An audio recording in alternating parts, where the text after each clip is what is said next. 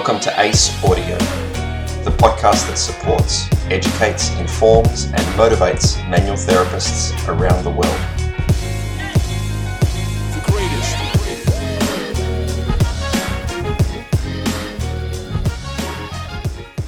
I'd like to share with you a story today, and if you'll indulge me, it's a bit of a personal story. It's about my family. This is the story that I often think about to help motivate me or inspire me when I get stuck, when I'm not sure whether I should push on or whether the obstacles in front of me are worth tackling.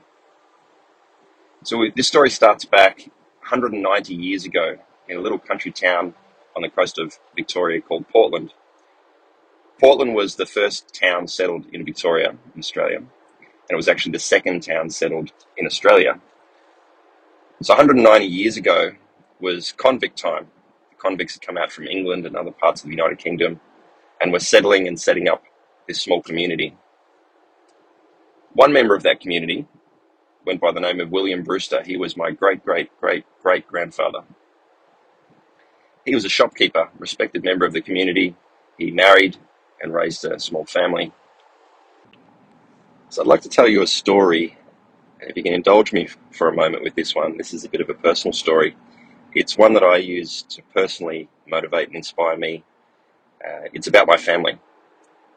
So if we go back 190 years to a little country town on the west coast of Victoria here in Australia, it was actually the first town that was settled in Victoria, the second town that was settled in Australia, a town called Portland. This is where my family started.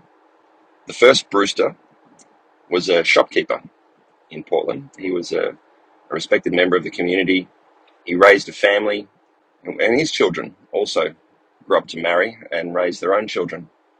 This continued on for several generations till eventually one of my descendants had a son by the name of David. David grew up to marry, have his own children, and one day he went off to work as a diver, building the harbour that Portland's quite well known for. And an accident happened with the machinery that was feeding him his oxygen, and he sadly passed away. One of his sons also grew up to marry and have children of his own. His name was Keith. Keith had 3 sons, the eldest of which was named Kevin. Kevin grew up, married, had 3 children of his own. He had a daughter and then 2 sons. Unfortunately, the daughter wasn't able to have children. The first son sadly passed away in a motorcycle accident at the age of 18. The third son, he married, had 2 children of his own, but he sadly also passed away at the age of 36 from stomach cancer. His son, me, I grew up, moved to the city to study, broke from tradition of staying in the small town of Portland because I had aspirations to do something different. I wanted to become a health practitioner. I wanted to help people improve the quality of their lives, live pain-free and more comfortable and healthy lives. I studied, I started a practice, and I too ended up getting married and having children of my own. I had 3 sons, divorced, married again, and had a daughter. Along the way, I discovered that I really enjoyed teaching, and eventually I started a business where I would train health practitioners to hopefully help them do what they do even better.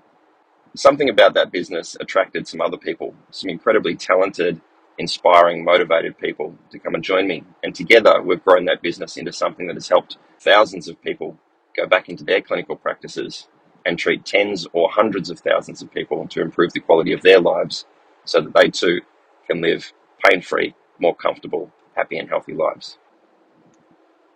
It's certainly not lost on me the incredible odds that were stacked against my family over multiple generations of people passing away before their time, fortunately giving birth before they passed, so the next generation can grow up and have their own families and have a go at building something for themselves as well.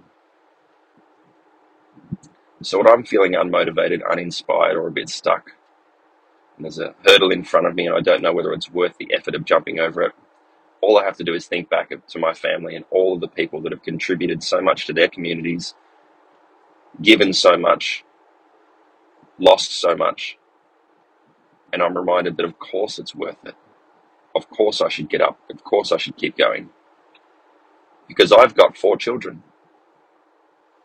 And I have no way of knowing what they'll go on and do. or the people that they'll impact, or the lives that they will inspire through the things that they do in their lives. So it's my responsibility to keep doing what I'm doing. It's our responsibility to keep doing what we're all doing, so that the next generation can do what they do, and so that the generations that came before us can know what they contributed was worthwhile.